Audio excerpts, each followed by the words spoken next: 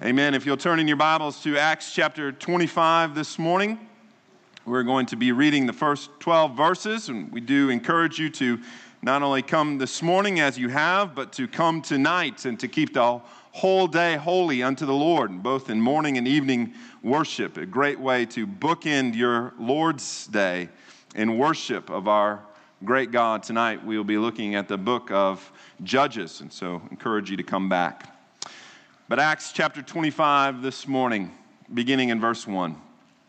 Now 3 days after Festus had arrived in the province, he went up to Jerusalem from Caesarea. And the chief priests and the principal men of the Jews laid out their case against Paul. And they urged him, asking as a favor against Paul that he summon him to Jerusalem, because they were planning to ambush to kill him on the way. Festus replied that Paul was being kept at Caesarea, and that he himself intended to go there shortly. So said he, let the men of authority among you go down with me. And if there is anything wrong about the man, let them bring charges against him. After he stayed among them not more than 8 or 10 days, he went down to Caesarea. The next day he took his seat on the tribunal and ordered Paul to be brought. When he had arrived, the Jews had come down from Jerusalem, stood around him, hanging many and serious charges against him that they could not prove. Paul argued in his defense, neither against the law of the Jews, nor against the temple, nor against Caesar have I committed any offense. But Festus, wishing to do the Jews a favor, said to Paul, do you wish to go up to Jerusalem and there be tried on these charges before me? But Paul said, I'm standing before Caesar's tribunal, where I ought to be tried. To the Jews I have done no wrong, as you yourself know very well. If then I am a wrongdoer and have committed anything for which I deserve to die, I do not seek to escape death. But if there is nothing to their charges against me, no one can give me up to them. I appeal to Caesar. And Festus, when he had conferred with this council, answered, to Caesar you have appealed, to Caesar you shall go. Thus far, the reading of God's holy word. You may be seated. I know a man that lived his retirement years largely in his bedroom with the shades drawn, watching the news station 24/7.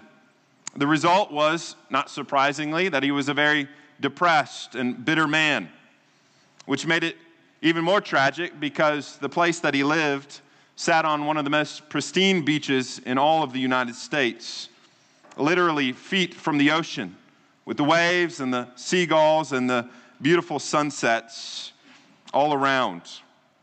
It was a wonderful home, a beautiful home. If you were to rent it for your next beach vacation, no doubt you would pay top dollar to stay in such a place. And yet, that was not his reality. Rather than enjoying the beautiful creation all around him, he fed his mind on the worst of creation, natural disasters, wars, murders, politics, and the likes. Disaster, tragedy, injustice was a daily occurrence. It was daily put before him as he would watch it there on his TV screen. Perhaps you know of someone similar. And what happens is that it completely changes your worldview. It makes you a cynic, a pessimist, a critic of most everything and everyone. How can't it, when that is what you are feeding your mind upon day after day? Now, I'm not advocating that you do not know what is going on in the world or that you stick your head in the sand and think that everything is just sunshine and rainbows everywhere, because that is not true, nor is that reality either. But how is it that we are to view tragedy? How is it that we are to view injustice in the world? Because we see it all around us, don't we? We live in a fallen world. All you have to do is turn on your computer or the TV or read the newspaper, if anybody still does that anymore, and you will find plenty that is sad, depressing, and indeed very tragic. How are we to view such events? Or perhaps when it strikes closer to home, when it's not just a story or perhaps a headline, but it affects you personally, right here, right now, in your very own life? What grounds your worldview? What gives you a strong foundation in the midst of a turbulent world? Well, Paul was a man that knew injustice. He knew tragedy. We have read now in the last 4 chapters of the book of Acts that Paul has been imprisoned and that he has suffered. And he has suffered terribly. In fact, when Christ called Ananias to go to Paul, you remember the commission that was placed upon Paul's life, that Jesus said to Ananias that Paul would suffer much for my name. Well, the Lord obviously was not kidding or joking about that. Paul has already been imprisoned, he has been tortured, he has been abused, and he would spend the remaining years of his life in a Roman imprisonment. How was he to view such events? How are we to view such events? How are we to act when such tragedies and things of the sort happen to us? Well, I think this passage before us this morning helps us. It gives us guidance amidst difficult situations and circumstances. And so I want us to look at it in 2 points this morning: God's hand and then our hand. First, God's hand. Just a brief recap as we begin this morning. Paul, you remember, returned to Jerusalem after his 3rd missionary journey. Having been gone for 4 to 5 years, he comes back to bring of a report of what the Lord was doing amongst the nations, amongst the Gentiles, and he brings an offering, an alms, to the church there in Jerusalem. Upon his return, he finds out that his character has been attacked, and he agrees to do what the Jewish elders, the elders of the church, ask him to do, and that is to go through a Jewish purification ceremony so that all would see that he is truly a Jewish Christian. And these things that are being said about him are not true. As we saw then, it was not very good advice, and yet Paul submitted to it. And upon doing so, the Jews recognized him there in the temple, and it cost him. So much so that the Roman soldiers have to rescue him. And so they take him into their custody.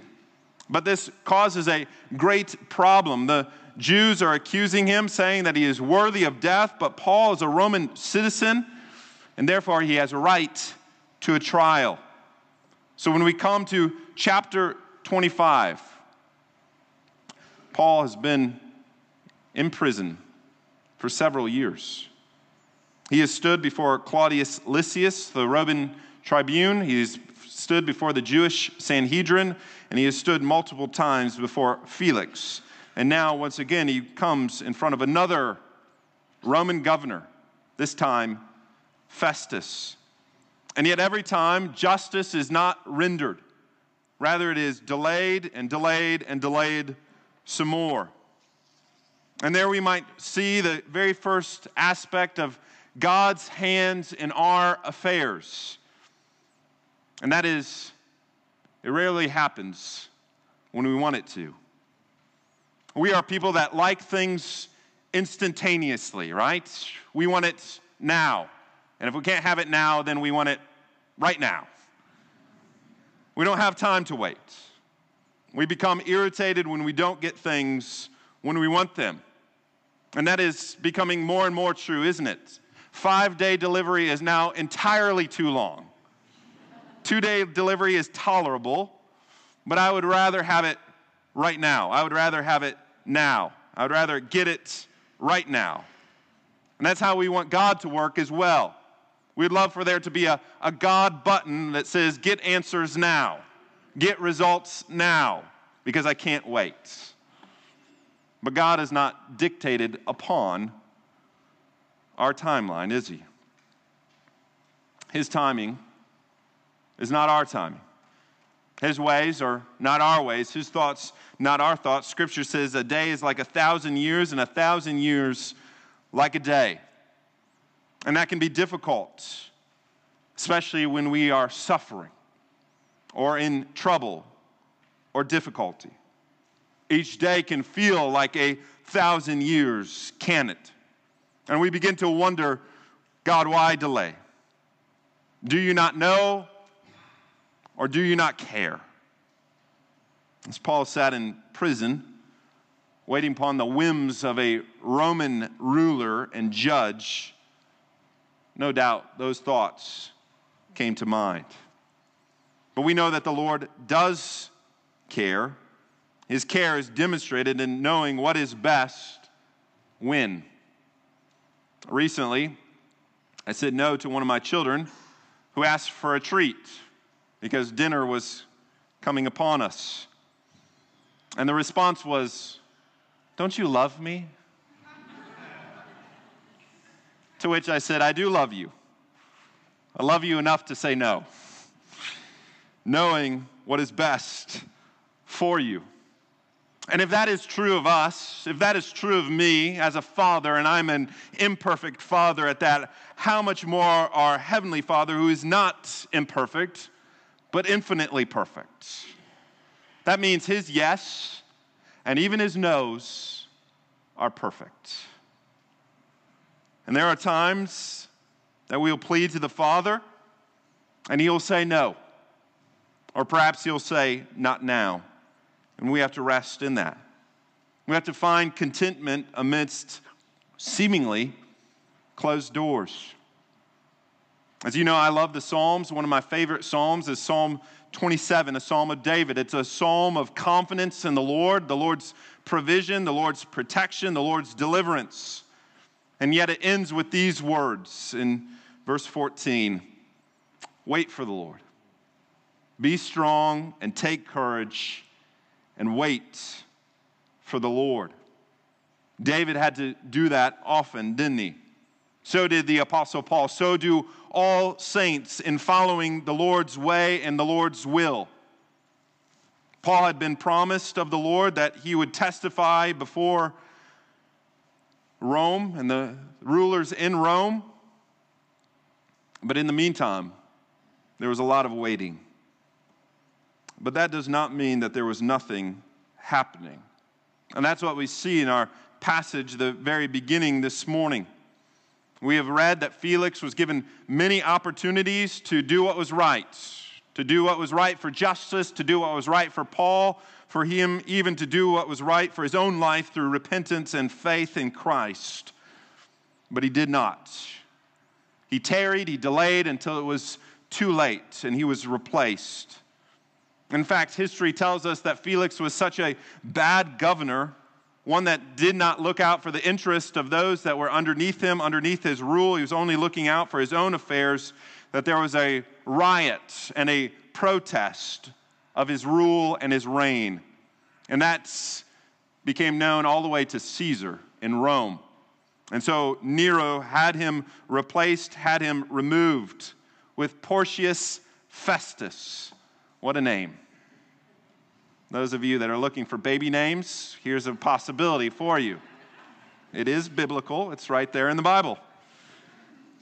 But Festus does what any good politician would do. He saw what was the downfall of his predecessor, and he tries to do the opposite. See, Felix delayed, and so Festus wants to be Johnny on the spot. He wants to know what he has to deal with, the problems that are left over from the one that was before him. And so the Jews immediately bring Paul, or at least his case, before him. And it says in verse 3 that they asked a favor, that he would summon him to Jerusalem, that is, Paul. But we read the true reason, because they are planning an ambush to kill him on the way. They deemed Paul worthy of death. And in many ways, they were probably annoyed that they had to go through the Roman procedures in order to do so. It shows that they were subjugated to the Roman government. They had to play by the Roman rules. And so they tried to twist it in such a way to use the Roman official, to use the Roman governor to do that which they ultimately wanted to do, which was to put him to death. But we see that their plan was thwarted. because Festus tells them that he plans to go to Caesarea soon. So there's no use in bringing Paul to Jerusalem because he was going to go there. If they want to bring charges against him, they are to go there too and do so in that place, not in Jerusalem. Now we can read words like that and move right along. We can think this is just informational, which it is, but do you not see the Lord's hand in all of this? Do you not see the Lord thwarting the plans of the Jews, ultimately thwarting the plans of the evil one? And you might read this passage and go, hold up, Pastor, I don't read anything about God doing anything in these first 4 verses. God is not even mentioned, but he doesn't have to be, does he? God is over all, in all, and above all. This is what we read earlier in our confession of faith, wasn't it? In that act of the decrees of God and God's providence. We read a little bit fuller definition of providence in the Westminster Confession of Faith, chapter 5, when it says, God, the great creator of all things, does uphold, direct, and govern all creatures, actions, and things, from the greatest even to the least, by his most wise and holy providence. You hear what it says? All things, from the greatest to the least. Now, does all things mean all things? Yes, all things means all things. See, this doctrine flies in the face of the idea that God just began the world, he got it started and then kind of checked out, took a step back. And perhaps he checks in on occasions, perhaps when things are going really, really bad, maybe he'll get his hands involved, get his hands dirty, but otherwise he is inattentive to what is going on. That is not what we believe. Listen to what I say. We do not have an absentee Father. We have a Father that cares for every need and every circumstance we endure. And he's over and above it all. Though we don't always know it, nor are we always aware of it. Surely that was the case with Paul. As he sat there in a Roman prison, he must have thought that God was not doing anything according to his case, as he sat there for multiple years in a Roman Caesarean prison. But what we see in these few verses here is that there was a lot going on. In fact, there was another plot for his death, and that plot was thwarted by Festus. And we might think that this was just Festus' decision, and therefore it was kind of a lucky break. You know, Festus could have gone either way. It was kind of a 50-50. But let me tell you, there are no 50-50 decisions in God's plans. There is God's plan, and there is no others.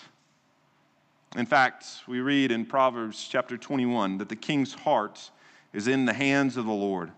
Like the rivers of water, he turns it wherever he wishes. Do you hear what that verse is saying? That even the most pagan Roman governor that had no relationship with God, who probably did not even acknowledge a greater God, his heart, his mind, his decisions are in the hands of the Lord. And the Lord directs it wherever he wishes. Festus was a pawn in the hands of our God. And the same is true in all circumstances, in all situations. God is in control, even when it appears he may not be. And that is true on the global scale as well as on the individual scale. From the great and the grand to even our little lives. As the confession says, he governs all from the greatest to the least. And so we cannot say, sure, he cares about just wars and gross injustice, but he doesn't care about my situation. He doesn't care about little itty-bitty me. Surely not. And I could say on the authority of God's word, surely yes, he does. And so, therefore, we can trust him, right? We can trust him.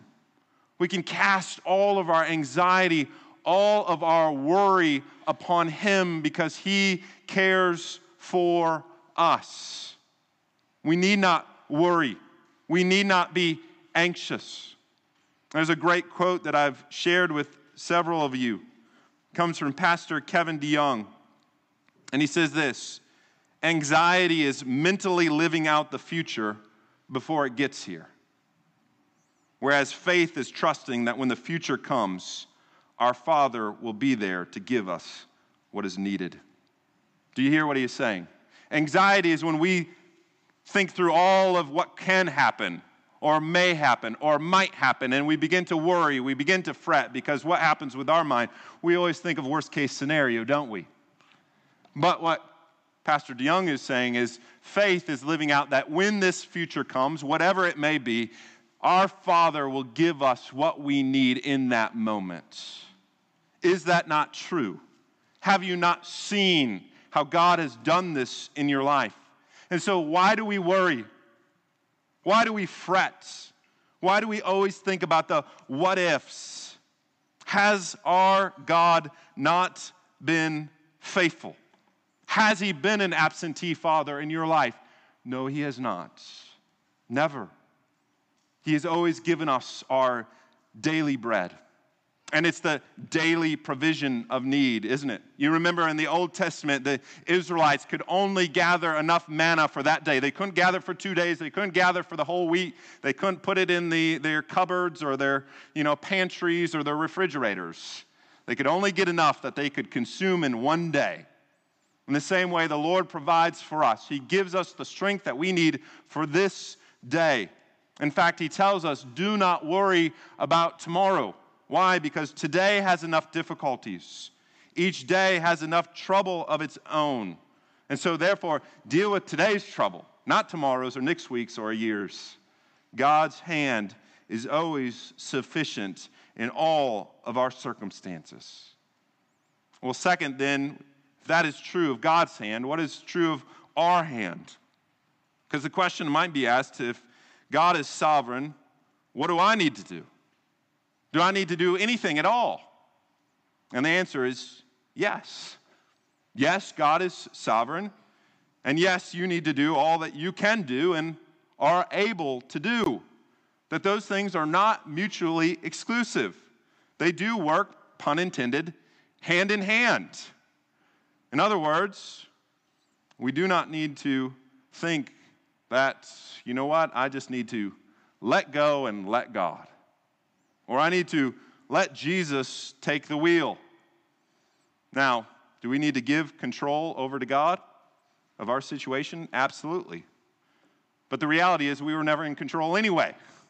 Jesus always has the wheel, right? Praise God. But that does not mean that we do not try to direct our life in the best path forward. We see that in this passage as well with the Apostle Paul. Festus makes true on his word that he would shortly go to Caesarea, and it says in about 8 or 10 days he goes down there, and Paul comes before him, and it says, verse 7, the accusers, the Jews, bring many serious charges against him, but yet they could not prove them because they are false. And so Paul stands again before a Roman governor, a Roman judge, and argues his own defense. Verse 8, and like Felix before him, even like Pontius Pilate with Jesus, Festus was more concerned with the popular decision of the day than the right decision. And so it says, wishing to do the Jews a favor, he asked, do you want to go to Jerusalem and there be tried on those charges before you? As R.C. Sproul says in his commentary, Lady Justice again takes her blindfold off to see which way the wind was blowing before she reached a verdict. And we've seen that often, haven't we? But Paul knows the heart of the Jews, the supposed religious leaders of the day. He knew that he would not get a fair trial from them. He would rather be put in the hands of pagans than them, which was quite an indictment. And so in the end, Paul appeals to Caesar, which was his right as a Roman citizen. Now I want us to notice a few things about this. Again, we can just read through this and not think about it, not ponder upon it, and not apply it to our lives. But we need to first think, Paul didn't just go along with that which was before him, that which was in front of him. He didn't just say, you know what, Festus wants me to go to Jerusalem, so you know what, that must be the will of the Lord. I'm going to do that. No, Paul used wisdom. He used discretion. He knew what that would mean, that if you would go to Jerusalem, that perhaps there would be a plot along the way, which we know was the case, what was going to happen. We know that he has already stood before the Sanhedrin, and there he knew that he would not get a fair and impartial trial. And so therefore he goes, no, I don't want to go that route. I want to go this route. I would rather go to Rome than to go to Jerusalem. He used wisdom and direction. He didn't just say, you know what, this is what seems to be, quote unquote, providential because it's been brought before me. In other words, he does not check his brain at the door. And we must do the same. When we are trying to discern the Lord's will, we don't just go, well, this is what's been laid before me, so this is what must be what God wants for me. So this week, if you come to me and say to me that you got a great job offer in Fargo, North Dakota, my first response is not going to be, praise the Lord, this must be the will of God. When are you going to pack your bags? No, I'm going to have a lot of questions for you, and hopefully questions that you have thought through already. Because I'm not saying that it isn't the will of the Lord, but you need to use wisdom. You need to use discernment. You need not be tossed to and fro by every wind and wave of doctrine, nor every opportunity that comes your way, and just think, well, this must be God's will for me. No, we are not to be just blown by the wind here and there. It's not how we're to live our life. It's not how Paul lived his life. He discerned what was best, and he acted accordingly. In this case, he appeals to Caesar and to Rome. And so therefore, we need to be thinking Christians. We need to be discerning Christians. And once we think and once we use discernment and use the wisdom that God has given to us, then we act. And either by doing it or not doing it and going in a different direction. We need not wonder, is this is the Lord's will or is that not the Lord's will? I just don't know. No, we're to use wisdom and seek wisdom and then do it or not do it. And so let me speak very specifically to some of you young men in this congregation. I can speak to young women. It applies to young women as well, but I think young men especially have a problem with this. Have a purpose, have a plan, and then pursue it. Don't wonder, why is there nothing happening in my life? And it's because you're sitting in your parents' basement playing video games, okay? Nothing is going to happen. And I don't say that to shame you, not completely at least, but rather to say, seek out those that you admire, those that have a plan, that have purpose, and say, how do I get that? How do I gain that? How do I go forward? Life is too short. Purpose, plan, pursue. And I want to address one other thing on this. One thing that I've heard before about people that have read this passage about Paul's situation, and they say something like this. Well, Paul doesn't seem very Christ-like. He tried to defend himself. He tried to appeal, and then he appeals again, and he appeals another time. Didn't Christ just accept what was before him when he was put on trial? Doesn't it say in Isaiah 53 that he was oppressed and he was afflicted, yet he opened not his mouth? Like a lamb he is led to the slaughter, like a sheep that is before his shearers is silent, so he opened not his mouth. And so if we're to be Christ-like, aren't we to do the same? Aren't we to just suffer in silence? Aren't we to just take what comes? Because again, that must be the will of the Lord. I tell you, we must stop that type of thinking. Christ's mission was unique. Yes, we are to be Christ-like, but that does not mean that our calling is the same as Christ. Christ was called to give his life as a ransom for many. So yes, he was quiet.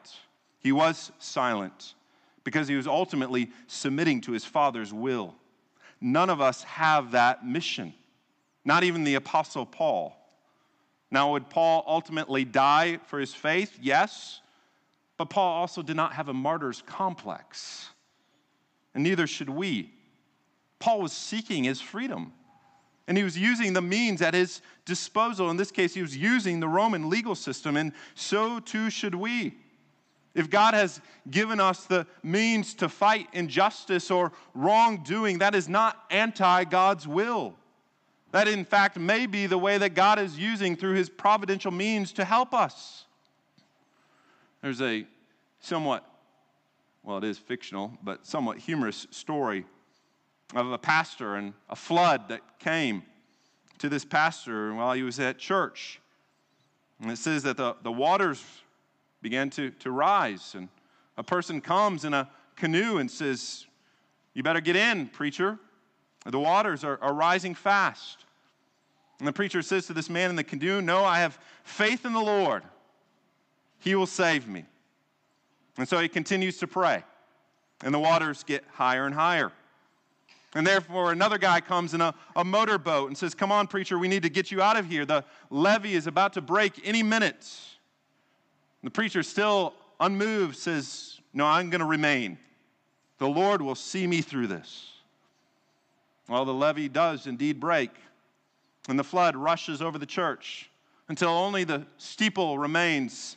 And there the preacher is holding on to the steeple, clinging to the cross, when a helicopter descends out of the cloud, and a voice from a megaphone says, "Grab the ladder, preacher. This is your last chance."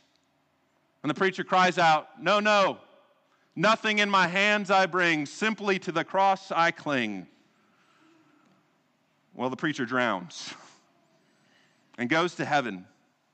And he says, "Lord, I had unwavering faith in you. What happened? Why didn't you deliver me?" To which the Lord says, "We're not two boats and a helicopter that I sent enough."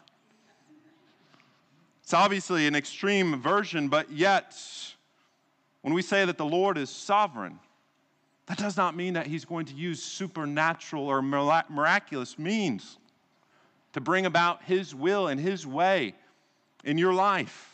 He hardly ever does that. His help comes through very normal means. If you're struggling health-wise, you shouldn't just say, "Well, I'm just going to pray about it." Just continue to commit to the Lord in prayer. No, you should do that, along with change your diet and your lifestyle and go to those that can help you with it. If you're struggling with your marriage or your parenting, you shouldn't just say, "You know what, we just need to pray and read the Bible some more." Well, do that, but also seek out your pastors and seek out your elders and other godly people in your church that can help you and give you good wisdom, good counsel, good advice. If you're looking for a job, or young people, again, if you're looking for a college, you pray and you pray and you pray some more, but you also network and you look at postings and you visit and you apply and see which way the Lord will direct through the positions that are offered to you or the places that you can go. Again, if you have legal problems or any other problems or difficulty, use the means that God has given to you. That is not anti-spiritual. That does not demonstrate a lack of faith. All of it is God's world, right? Therefore, it's ultimately by God's hand. And he works in and through our hands, in and through our deeds, in and through our actions that he calls us to do. And so, therefore, we are not to play the victim of our circumstances. We're not to be a martyr. That's never our role. Yes, can we be victimized? Perhaps, and maybe even perhaps be a literal martyr. But if the Lord gives a way for justice, take it. If the Lord provides an open door, go through it if that is what you discern to be best. He is not going to write it in the sky and say, "Go this way, dummy," even though we may like him to do so. Why? Because we walk by faith and not by sight. And none of these things are easy. None of these things lessen the challenges and the difficulties and our wrestling with God at times, especially when we have real hurts and real pains that we are experiencing. And there is real sorrow, and there are times real tears where we ask and we cry out to God, "How long, O Lord? Will you forget me forever? Will you not remember me or remember my cause?" And we may never have resolution in the way that we desire to have resolution, not in this life at least. But even then, we are reminded that our Lord knows injustice. He knows pain. He knows suffering. He's not unaccustomed to tears. He knows trials. He knows tribulation. And yes, he even knows death itself in the most cruel and inhumane way possible. Our Lord is not immune or unmoved by these things. And yet he has endured them all for our sake, for our redemption, for our rescue, for our salvation. And in return, we may need to endure these things for his sake. And even if they are for a lifetime, they will not be for all of eternity. And so, therefore, all of these things are momentary. And the Apostle Paul would even say lights in the light of eternity. Because your ultimate rescue, your ultimate redemption, your justice and salvation is coming. It comes in the form of the Lord Jesus Christ, either you going to him or him coming to us. And when it does, oh, it'll be sweet. It will truly be glorious. And so when we turn on the news, or when we read of events, or when we endure them in our own lives, we can say, along with the hymn writer in that song that we just sang, "This is my Father's world. Oh, let me never forget that though the wrong seems off so strong, God is the ruler yet." Amen. Join me in prayer. Our gracious God and Heavenly Father, Lord, these words are comforting to us. In some ways, they are convicting because we recognize how often we have been anxious, how often we've been worried, how we look at the world and we wonder what the direction is and where things are going, Lord, culturally, where things are going, even in our own lives or the life of our family, Lord, and how often we fret and worry rather than bring it to you in prayer and leave it at your feet. And know that you are the King of Kings and Lord of Lords, that you are sovereign over every single molecule, every single hair upon our heads. None of it can be outside of your will. Lord, you have not lost control. You have not taken your hands off the wheel. You are completely in control of all things, even us. And we praise you for that. And Lord, as we confess that, Lord, we pray that you would have our feet to be swift, to do the works of justice and to help those that are in need. Lord, to relieve the burden of those that are burdened with a load. And Lord, to act in such a way that would show wisdom and discernment, that would help others, Lord, by our counsel and through our good deeds and through our works. And Lord, also by the work of our hands, would you provide for us? Lord, you know that you give us our daily bread. That does not mean that it falls from heaven, Lord. It's by the means of employment and through work and through a paycheck, Lord. And so would we be reminded as we give you thanks that all of these things are by you. They're not by our hands by any means. But Lord, we thank you for giving us our daily bread. Thank you for giving us our portion. And Lord, ultimately, thank you for giving us your Son, our Savior, by which we have salvation, by which we have redemption. And in that we rejoice this day and indeed for all eternity. For we pray this in Christ, our Savior's name.